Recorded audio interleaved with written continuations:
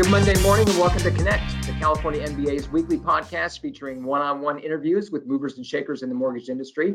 I'm Dustin Hobbs, Communications Director here at the California MBA, and it's September. It's a new month, and we are changing topics this month. We're shifting to discuss some of the hot topics and insights with some of the leaders in the commercial and multifamily side of the business. Last month in August, we talked to a lot of residential lenders. This month, we're going to focus on the commercial side of the business.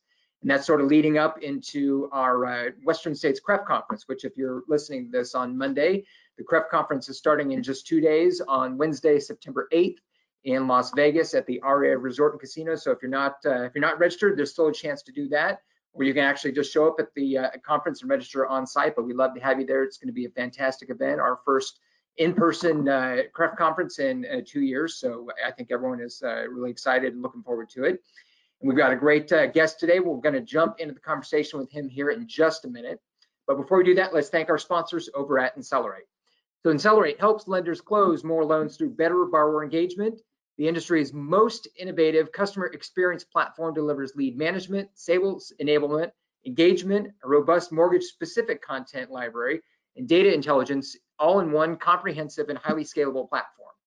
Insellerate delivers dynamic technology, strategy, and content for every channel of your business to ensure engagement throughout the customer journey, whether that be with your borrowers, your referral partners, or any other part of the transaction.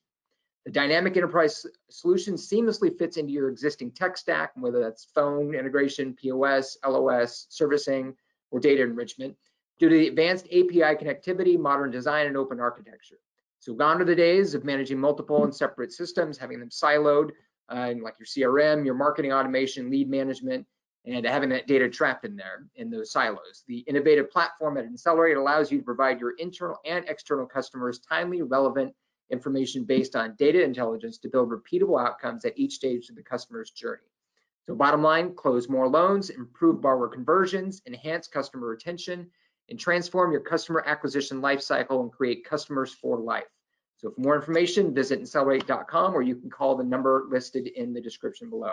Now let's jump into the conversation. Excited to welcome in an old friend of the association, Dan Friedberg. Dan is the CEO of Slack Capital in the Bay Area. Slack Capital is, I want to say, maybe perhaps the longest tenured California MBA member, and has been a big supporter of the association in the industry for a number of years. And so I'm excited to welcome in Dan. Dan, welcome. Thank you, Dustin, for having me on, and we appreciate everything that the CMBA does for us, and we are proud to be celebrating our 50th anniversary this year. Yeah, I want to get to that here in just a second, but let's start with your background. How did you get started in the business? For those that don't know you, how'd you arrive where you're at there at Slack? So I graduated in the early 90s with the Bachelor of Arts degree from the University of California at Davis. And pretty much knew I wanted to get into some facet of sales. I really didn't know what facet, and wound up having a couple of different jobs outside of the commercial real estate business. And at that time, I was dating my wife, and my future father-in-law was a mentor of mine, and what he wound up directing me to a regional sales and brokerage company that I wound up working for a couple years and really honed in my sales skills. And then he recruited me over to what was Barry Slatt Mortgage at the time. We've since changed the name of the company. It's the same company, to Slatt Capital. And I had the good fortune of working with my father-in-law from 1994 until he passed away in 2004. And I was the number 2 person in a small company, but really my focus was sales, and it still is. I'm the CEO of the company, but we're very fortunate to have a very strong COO who handles our operations, and I oversee the whole company, but I'm very strong in sales training, sales support, and running my own sales team. Right on. Well, that certainly is a unique story that I don't think too many other people in the industry can claim that sort of a really warm story there. So thanks for sharing that, Dan. So question there, you mentioned Barry and you mentioned the company. So I mean, obviously Slatt is celebrating their 50th anniversary this year, and that's certainly a long time for any company. and especially a company that has remained, as you said, still the same company that it's been this whole time here, just a little name change. But tell us, how did the company get started? What's sort of the maybe some of the highlights of the company's history, and maybe the secret sauce that's kept you guys in business and through all the market ups and downs over the years? So just a quick thumbnail on the company history. Excuse me. The company was founded in 1971 by my father-in-law, Barry Slatt, and a partner, Terry O'Mahony. Fast forward, they were literally looking to get into the correspondent lending business, and they would spend time in the halls of conferences like the upcoming Western State Conference looking for insurance company lenders to talk to and represent. In 1973, they got their first correspondent, which was what is now called One America. It's AUL, American United Life, is what it was called then. And Standard Insurance Company, which is now called The Standard, which owns their mortgage subsidiary, Stancorp Mortgage Investor, was our second correspondent in 1973. Fast forward to today, we have 7 offices. I think we have 53 employees now, about 20 different correspondent lenders, a $4.6 billion servicing portfolio with approximately 1,200 loans, and we're on pace to do probably $1.6 billion, $7 billion in business. And I was fortunate enough to be in a position that when he passed away, I started running the company and wound up acquiring it from my in-laws' estate at that time.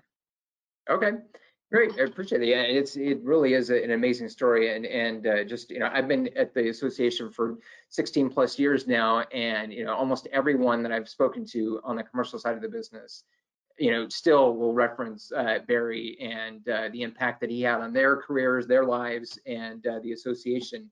And so if you can, maybe explain just, and delve into, how does Barry's legacy still live on in the company, in the industry? It really is a fascinating thing for those that don't know him or didn't get a chance to know him very well. So like I said, he passed away in 2004, but the good news is we have a lot of longstanding employees at the company. And the company was really built on trust, relationship building, integrity. Those are some of the tenements that he really drilled into a lot of us who started in the business with him. And we drill that into all of our new people. It's something that when we're training people, we strongly educate them on the history of the company, and we are very proud of those tenements of the company, and where our company came from and where we are now and where we plan to go. And so the culture that he started is instilled within all of our offices at the company, and it's a big deal here. Yeah, well, it certainly says something about him and about you and the executives that have been there so long that culture has really maintained and made an impact. And you've got your employees that you mentioned that have stayed there for so long. I think that certainly says a lot about you guys there. Yeah. So switching gears a little bit here, what just looking at the market as it stands right now, what are maybe some some products or local markets that are hot right now? So we're actually active in making loans really throughout the country, but we have 7 offices that are pretty strategically located throughout the state, 3 in Southern California and 4 here in Northern California. 5 of the 7 offices are located in coastal communities that are really infill locations: San Diego, Newport Beach, West Los Angeles, San Francisco. Those are really and Walnut Creek. Those are really super infill areas that even during bad times have been healthy historically. So we're pretty fortunate to have that as our footprint. Also in California, there are a lot of investors that buy stuff all over the country. So we tend to follow our customers with where they are investing. Probably about 70% of the business that we do is still in the state of California, and 30% is out of California, but that 30% is really sprinkled all over the country. And like I said, we're just fortunate to be in good, strong coastal communities and have a longstanding following. Gotcha. So, I mean, looking ahead, what, from your perspective, what's the outlook for the market here over the next, year or two? So interest rates have been, as I think everybody knows, interest rates have been historically low, really, for the past couple of years. And I think in the next short run, the next 1 to 2 years, they're going to remain low. That has really helped support the mortgage banking business nationally. Our business is up probably 60, 70% from last year. And last year we actually had a decent year. And I'm actually very bullish on the future of the business and our company in particular. Interest rates being low, the Fed's continuing to buoy the economy with their bond purchase program, and vowing to keep interest rates low. It's all fuel for the fire, so to speak. Right. Well, you sort of, maybe shifting gears a bit here again. I'm curious, you guys have always put a high value on servicing. And, looking back at the last couple of years, I mean, it's certainly been a challenging time to say the least. What has been the key for you guys during the pandemic and the, short recession we had and the recovery and eviction moratoriums, all that challenge and headwinds that you guys faced? What was the key to success? So the servicing is a strong component of what I would say adds to our success. We believe strongly in what we call the life of loan service. So we don't just help people get loans. We really take it from the start of the position where people are planning on what type of loans they want until the loan payoff. And we really pitch that hard. We will broker loans if somebody wants a loan from a lender that we don't service for. And about half of our business is placed with loans with lenders that we don't service loans for.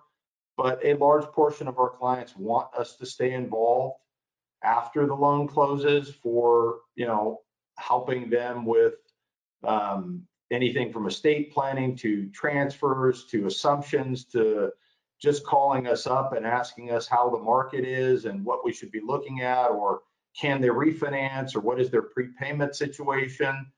We're really in it for the long term. Like I said, 50 years in the business is a long time. I'm in it for the long run. I'm 51 years old and don't really plan on going anywhere anytime in the foreseeable future. So our customers tend to have a long-term following, and they know they're going to be taken care of for the life of the loan. Yeah, that really is. Again, I think that it speaks to the values and the culture you guys have at the company there.